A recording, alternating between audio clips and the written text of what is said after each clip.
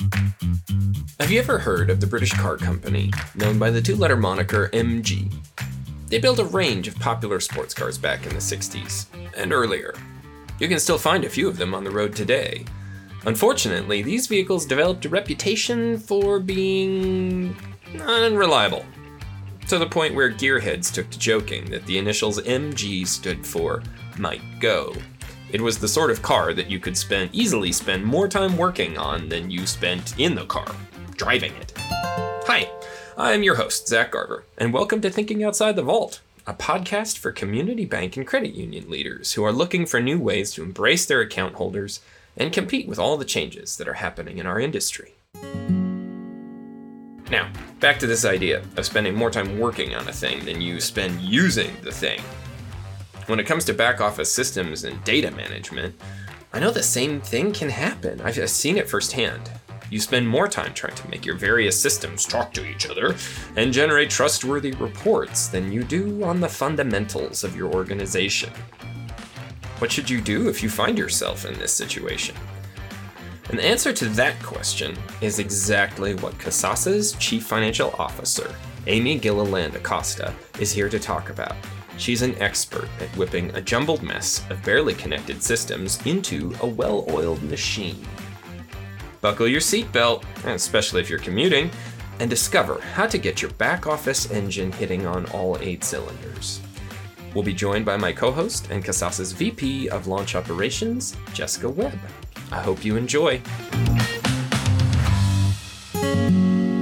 I'm excited to get started. Amy Gilliland, Kasasa's CFO, I thank you so much for taking the time to talk with us today about back office systems and how community banks and credit unions can use their back office systems to scale their operation, how to make that sustainable. I think this is going to be a good conversation. So without further ado, let's kind of jump in. Maybe tell us a little bit about your experience with this topic and why it's so important. Sure. Thanks, Zach. So glad to be here. Let's see. I live in data. So I see data as a gold mine, right? It can help me get the data that I need to run my business day to day, address the risks that come up, and just provide an added insight to help me work on the business rather than in the business, if that makes sense. So yeah. I'm loving all of the data that comes across from the various sources, right? So you just have to be secure in the integrity of that data, the consistency, the standardization to the degree possible, just that you have a uniform set of rules to, create this language. Sure, that makes sense. I mean, in my mind, that sounds like drinking from a fire hose, but maybe you have some ideas for how to make that flow manageable. Oh, absolutely. It can be overwhelming. I mean, data integrity is paramount, but it's trying to find a way to analyze the numbers to say what they mean. How can they help you run the business, right? And I'm thinking all of the various management systems. You've got your data warehouses, your true nuts and bolts technology, MIS type systems. You've got risk and compliance. You've got your ledger. You've got clearing systems and Forex sites and fees, commissions, you name it, all these various systems, right? So it's a matter of identifying your processes, doing a full system mapping, however hard it is. It's ripping a Band-Aid. It's probably, how do you bite or how do you eat the elephant one bite at a time?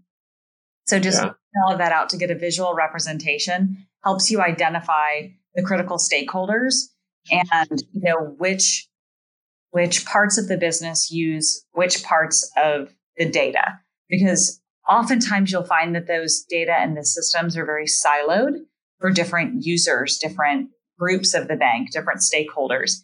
And in order to get an end-to-end view and drive that consistency of information flow, you've got to get it all out on paper. And whether that's a whiteboarding session, I've been known to pull out a giant roll of butcher paper and put it on a table or on a wall and just go to town with markers. It's up to interpretation as to how you approach that process, but that is absolutely step one. And as difficult as it sounds, it's somewhat therapeutic when you get to the end.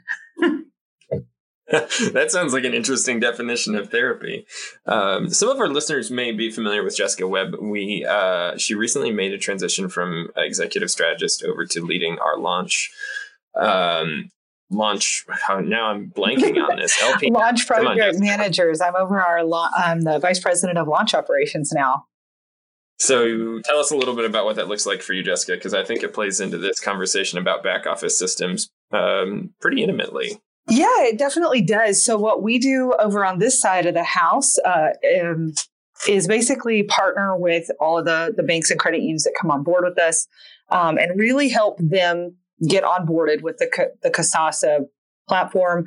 That means that we're talking to their core. It means we may be talking to some of their back office systems, making sure that we can actually get interaction with their data to be able to give them the insights and actually power the accounts. It's been pretty fun for me because prior to joining Kasasa as an executive strategist, I was the head of strategy for a community financial institution. And prior to that, I was in a finance group for one. And so to Amy's point, I've had the real opportunity to bring the perspective of getting past the what and into the why and the how. That's what I always call it, because the data is the what. You got to get the quantity of the data, that big whiteboard, the butcher paper, all of the systems feeding together. And then you get to dig through that to find the why and the how, so that you can influence your business, so that you can scale your business, so that you can make your business more effective, more efficient, serve your clients better. And so that's been fun for me because I'm just getting started in that. I'm still in the what phase, but I'm really excited about the why and the how real soon. Cool. Well, I'm curious. So let's imagine that I'm running a pretty small scale community bank or credit union, and maybe I inherited the system from somebody else and I don't know where to start. So we've talked a little bit about data mapping. Let's say I've mapped my data, but now I've got to figure out where am I going to focus? Like, what am I going to optimize first now that I have an idea where my data is flowing? Sure. I'll start with that one. So in terms of those cross-functional stakeholders, it's definitely making sure that everyone has an opportunity to voice their opinion and help the larger group, the broader organization, understand what data drivers they have to contribute from their inherent systems, if you will. So in general, there's going to be, a finance and risk group that's going to have an opinion. There's going to be a legal or compliance group. There's going to be an operations, accounting, finance, technology kind of segment. And then you're going to have the line of business. And, a retail head may care all about consumer data and know everything there is to know about that consumer data. But the CFO wants to know account data and account performance data. So they're related, but different, right? So I think just opening that dialogue is a great first step, because you've got customer data, risk data, finance treasury data, general ledger data, of course. And in order to aggregate that data and do anything with it, you've just got to first understand what data resides in what systems, because you can't get an end-to-end view of the importance and significance until you really understand the nuts and bolts of what each data component is. Jessica, would you agree? Yeah, I really do. I agree with you, because there are times that I think I know what I'm saying and it makes sense to me. My version of the word makes sense. So launch or active, or to your point, profitability. Well, am I talking profitability at account level? Am I talking about it at the consumer level? So I think you're right. Really getting in there and understanding just a common language, making sure your vocabulary is common is super helpful too. It's such a foundational thing, but kind of starting at the beginning. I think you're right. What's something that you see, and feel free, either of you can take this, but that you have seen organizations get distracted by? Are there shiny objects in this kind of back office system jungle that people get focused on, and it's really not that important? It just feels like it's important.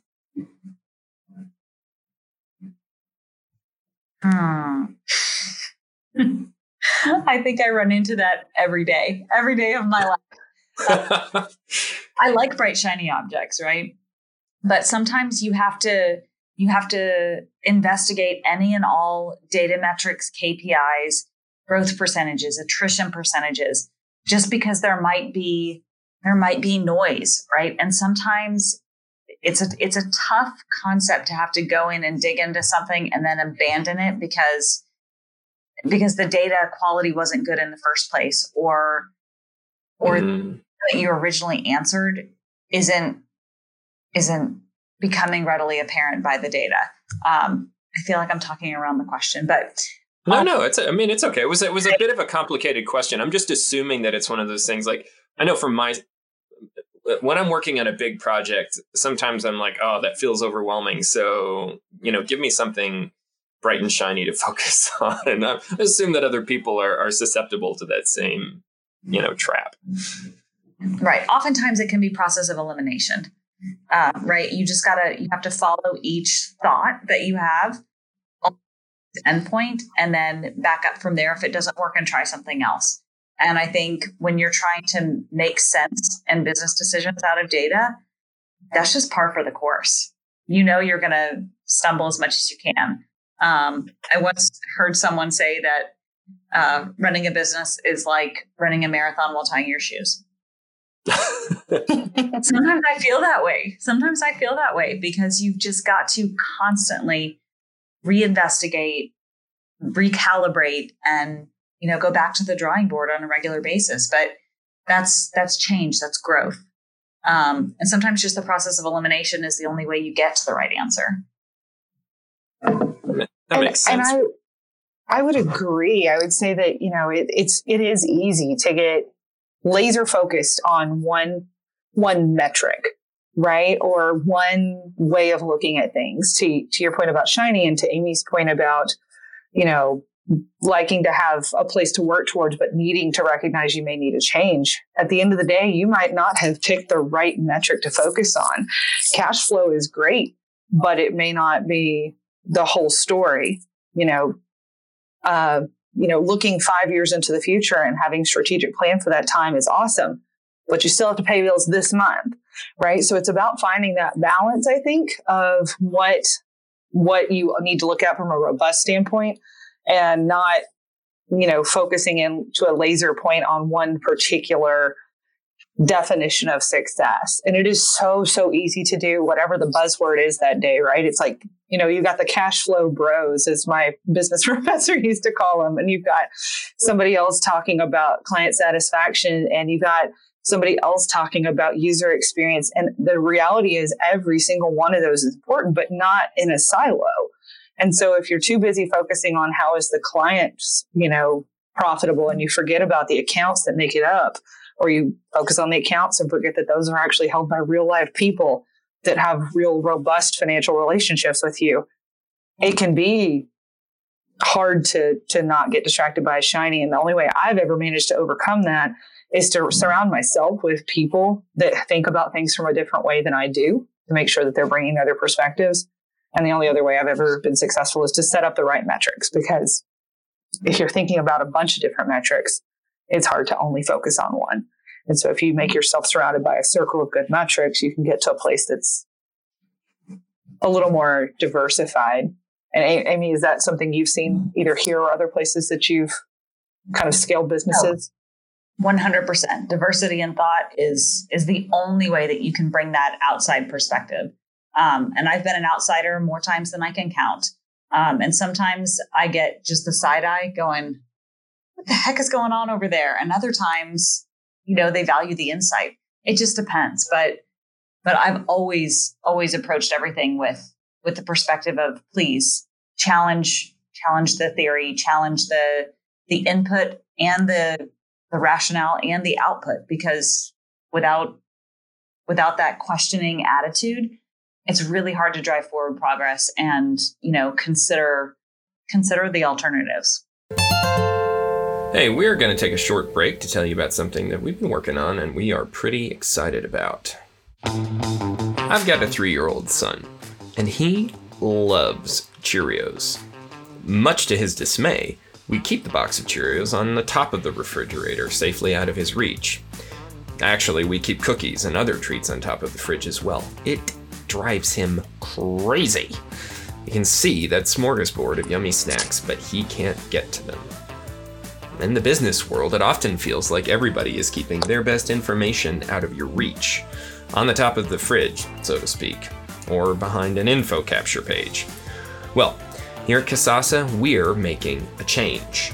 We're putting some of our best intelligence and analysis within reach for any community financial institution, whether you partner with us or not. It's called the Kasasa Exchange, and every couple of months we release a new trove of infographics, blog posts, podcasts, and videos. It's all free, and we won't ask for your email, phone number, home address, or kindergarten teacher's name. Anyway, point being, it's all right there in the open for you to enjoy. Check it out today at www.kasasa.com/exchange and look for a link in the show notes. Actually, what you're saying kind of feeds into my next question, which is if we continue with this, a little bit of a fantasy that like I am the leader of a community bank or credit union. We're having this conversation and I realize that this sounds like a full-time job for somebody, but I already have a full-time job. I'm leading a community bank. Do I hire a consultant for this, or is there a position within my organization that might be a good candidate to take this over and lead the charge? How would you kind of staff a project like this? I think definitely you've got to have someone to spearhead the effort and to own the process. Whether or not that is, someone who's already in existence at the company who has knowledge of most of the systems and really is a critical thinker and is, capable of looking at that end-to-end big picture view, or hiring a consultant. Either way, it's got to be a critical focus for someone. If you are a large enough institution and have the ability to go out and hire I'm going to call it a chief data officer. You can do that, certainly. But the strategic responsibility of looking at all of those systems is going to, include data governance. It's got data quality, system architecture, analytics. So there's got to be somewhat of a technical component there. And sometimes I would imagine that's a bit of a unicorn skill set. So, a consultant might be the route if companies really don't have the access to have a full-time position. But I don't think it takes an expert to start that mapping process. I think that person can definitely help tailor it and, bring some structure to the process. But I wouldn't hold off on starting that just because you don't have, the full expertise in-house.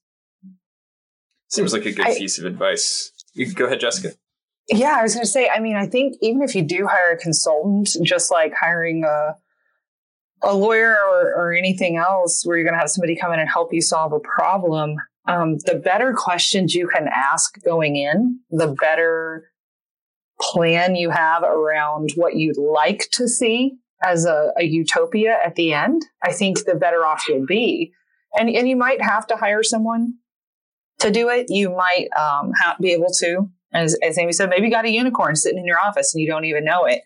But if you don't, then at least having somebody who is pretty good at coming in and answering questions, or at least saying, hey, I've always wished I could know this about our business, or I've always wished I could know that about our business.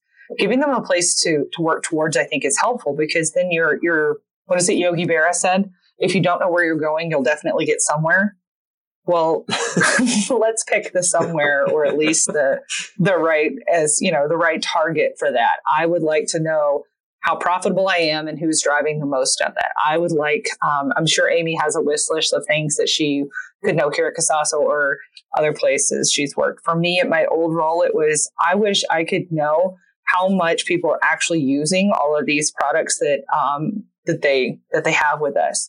I would really love to know who's actually engaging or who's just sitting on our books, taking up digital space, right? Can I go and engage them more? So if you have a wish list of what you'd like to see and how it would make your life better, not just, I wish I could have this because it's a buzzword or it's cool, but I could see this making my life better because I would change the outcomes that I'm looking for in this way. I think that's incredibly valuable, and it lets you be more efficient with your company's dollars. Most consultants aren't cheap. They're probably not the right ones if they are. Right? You pay for value. At least that's been my experience in life. Yes, never coming from go a pretty and frugal get discount background. Exactly. But I would imagine in every organization, you've got kind of that out of the box thinker. You've got somebody that really just exudes intellectual curiosity. I know I can think of a couple on my team right now who are just constantly, you mention a new idea or a harebrained scheme and they're on it. Their brain is already 50 yards ahead. So you need to be looking for that type of person and maybe bringing them into the task force in some capacity. A relentless curiosity is something that I think is the most undervalued thing you can almost never put on your resume, right? Like it's hard to quantify that, but relentless curiosity is incredibly valuable. This is interesting to me. I mean, I'm excited to be talking about this. One of the recent episodes we did with John Wapp, she was making the case that this data, like wrapping your arms around your data, is not an optional thing for banks and credit unions to do. It's not like we can do this next year or, maybe later when it becomes a little more, we've got less on our plate or something like that. He was making the case that like this will make or break your organization, maybe even in the next 5 years, whether or not you can get on top of this data trove that's in your organization. So it seems like this is a highly relevant topic for people. I mean, I can't even really imagine. I appreciate, Amy, you talking about all the various systems and how those are going to, hook into each other because, in my experience, I've been through a couple system integrations, but there was something like a marketing automation platform. And that was just one integration and it was our primary tool. And it was relatively easy for us to, throw our weight behind it and get the thing done. I can't imagine trying to move multiple integrations or to map all of that and make sure that it works. What are some keys to having that process go successfully once you've mapped your data, you know how it flows. Now you've picked a system and you're going to integrate a new system. So how do you set that process up for success? I mean, I think in general, a lot of companies find themselves in a position where, the original plans maybe were to replace the tactical individual siloed solutions with a long-term strategic, end-to-end change program. And I think just there's budget constraints, there's competing priorities, there's changing regulations. There's always an excuse if you look for it, right? But, building the business case, to John Wapp's point, it's not an option anymore. The financial crisis highlighted the weakness of data programs at financial institutions. And it's not a doom and gloom scenario. It's just absorb in your organization the need to go look at that data because, the outputs are so meaningful and critical to running the business and really understanding the underlying dynamics and risk profile of your organization. And so I think you have to approach it with an open mindset, knowing that if you wait and delay too long, I mean, the repercussions are far, those are doom and gloom. If you wait too, right? I mean, I think Amy's right. And I think John was right a couple of weeks ago. Nobody has your data. Nobody can tell you unless you work with a partner to interpret your data with them for you. But your data is your data and it tells your story. And if you don't even know your story, how can you change it? And so really taking the time to wrap your arms around it, know your data, and get past the what and into the why and the how the data is and how it can influence your business going forward is awesome, because otherwise you're just driving your car in the dark and every data point you can turn on is a light. And that's incredibly valuable. It makes sure you're going the right direction. Make sure you're not going in circles. It makes sure you're doing all the things that you really want to do when you set out and you look at your charter and you set your strategic plan. Otherwise you're just hoping and driving your car in the dark. And so to me, one is just getting your arms around it. And two, anytime you talk anytime you're going through these projects, the way that I find them to be most successful is to put kind of goalposts out there that we drive towards, not to use too many football analogies, but what was our goal when we started this process? What is our goal? Now, how are we working towards it? Always working towards those central tenets and not getting distracted, to your point about earlier about whatever the next shiny is. Oh, hey, we could also pull this in, or we could also pull that in, or we could also do these things. You probably could. But is it actually getting you closer to the goal you set out for? Was that other goal even a part of your perspective? It's like when you're shopping for a house, you have that list of 10 things that you really, really want for your house so that you don't end up buying a tree house because it seems really cool today and then you have to haul home groceries tomorrow, right? Keeping the end in mind, always working towards that, and using your data to your benefit, because nobody else is going to be able to ever tell your story if you don't tell yourself. Yeah, and it may be a cultural change, right? Getting the buy-in from the various lines of business, it may not be easy, right? It may take a type of personality that can really, get a groundswell of support and understanding. But you're going to have discipline and stick to it. And you're going to want to get distracted. You're going to want to give up probably more times than once. But, perseverance is going to be the way through. Well, and, when we talked about this, Amy, a couple of weeks ago, you mentioned something about limiting customization as a way to minimize your risk. Can you talk a little bit more about that? Because it seems like that could even be a shiny object, right? And Jessica, you were saying, you pick some metrics and start looking at those things.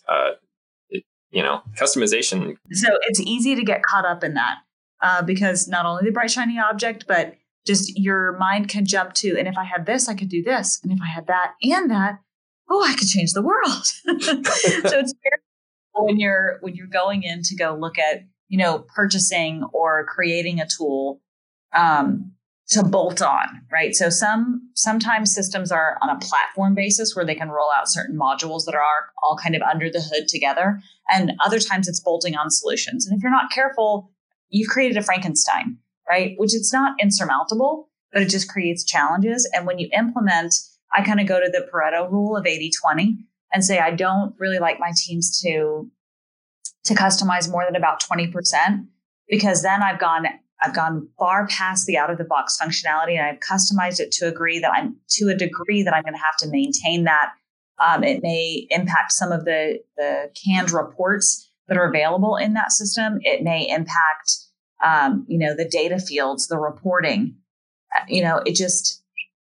it may not be the end may not justify the means. And so kind of trying to pay particular attention to the degree of customization is going to be a critical piece. Now, sometimes if you're doing this after the fact and you have that Frankenstein, it's not going to be as easy for you to unwind that, but knowing about it and identifying which pieces and functionalities you have taken out of the box versus customized, I think is a helpful delineation to make or to know. Yeah, it sounds like it. So just to recap a little bit. So first, if you're looking at your back office systems and you're wanting to scale, it sounds like the first thing you need to do is map your data, know where it's flowing, right? We talked a little bit about getting people on board, getting buy-in from your team. We talked a little bit about creating kind of a task force, getting the right people who can help be really curious about this process and open it up. Limiting customization. What are some other things that you would throw on that list of, at least concepts that people should be thinking about as they try to scale their back office systems? I think a topic that we touched on kind of earlier in the conversation was around standardization of definitions. And I think that's going to be critical to understand, just so that everyone's speaking a common language across the various systems. And I can tell you, I know enough technology to be dangerous, but I'm by no means an expert.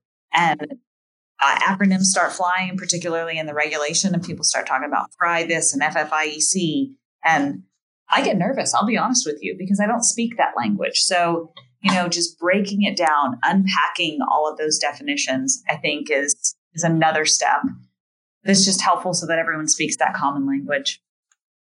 Good. That does sound valuable. I mean, as a writer, right, that's my daily job. I feel like I'm constantly trying to find that middle ground of like, how can I relate something to other people in a language that they'll understand? And can certainly imagine how critical that would be for, big undertaking like this. Yeah, like a glossary of terms. I know it sounds silly, but even just a glossary of terms would be, really valuable. Like, what does this mean? Everybody talks about certain things like FFIEC. Like, everybody knows what it means. And it can be awkward to raise your hand and say, hey, can we use all the words and then we'll shorten them back down? So respecting that each of you brings a perspective and a set of knowledge, but it's not all the same is, to Amy's point, really valuable, because you do want to make sure you're actually having the right conversation. Yeah.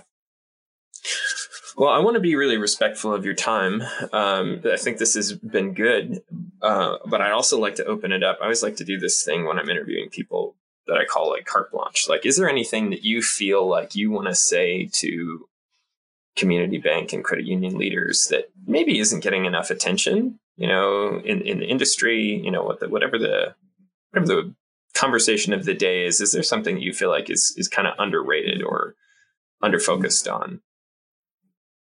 I think in my conversations, they're pretty much limited to the CFO and CEOs of the bank. And, when I talk with them, I see that there's not as much value in innovation as I hoped there was. I think it's improving, but I just encourage all of these credit unions to, embrace the change, be bold. If you have a different environment, a different product, a different consumer, perhaps, but there's always a place for, continual improvement, right? And when we look at all the various channels that are out there, whether it's your brand, your branch office, your website, your mobile app, if you have that, your brand is an extension of you and your culture and your message. And, we want to help you guys be the best that you can be. And part of that is embracing innovation and change and process. So, we're all there. Yeah, that makes a lot of sense. Well, thank you so much. This has been great. I look forward to future conversations about this. It's a big topic. I don't think we're done unpacking it for, the people out there who are working to, secure the future of their community bank or their credit union. I think we have a lot of brain power in this organization to just, help give, share from our experience. So I'm excited to keep doing that. And I'm really excited about what we covered in this episode. So thank you again, Amy and Jessica, for your time. And I think this has been going to be a great addition to the next episode of Exchange, I think is what we're putting this in. So great. Thank you. Here's the bottom line. If you want to build a strong future for your community bank or credit union, if you want to adopt the latest innovations, if you want to give consumers a reason to choose you instead of the competition, you need to spend less time working to make your business run and more time working to make your business run faster and better. In order to do that, you need to make sure your data and back office foundation is transparent, well-mapped, and primed for adaptation. That's all for this episode of Thinking Outside the Vault, a podcast produced and distributed by Kasasa. Thanks for listening. If you enjoyed this conversation, please consider subscribing to our podcast in Apple Podcasts, Google Play, or Stitcher, and leave a review. This helps other listeners to discover us. You can also send your comments and feedback to social@kasasa.com.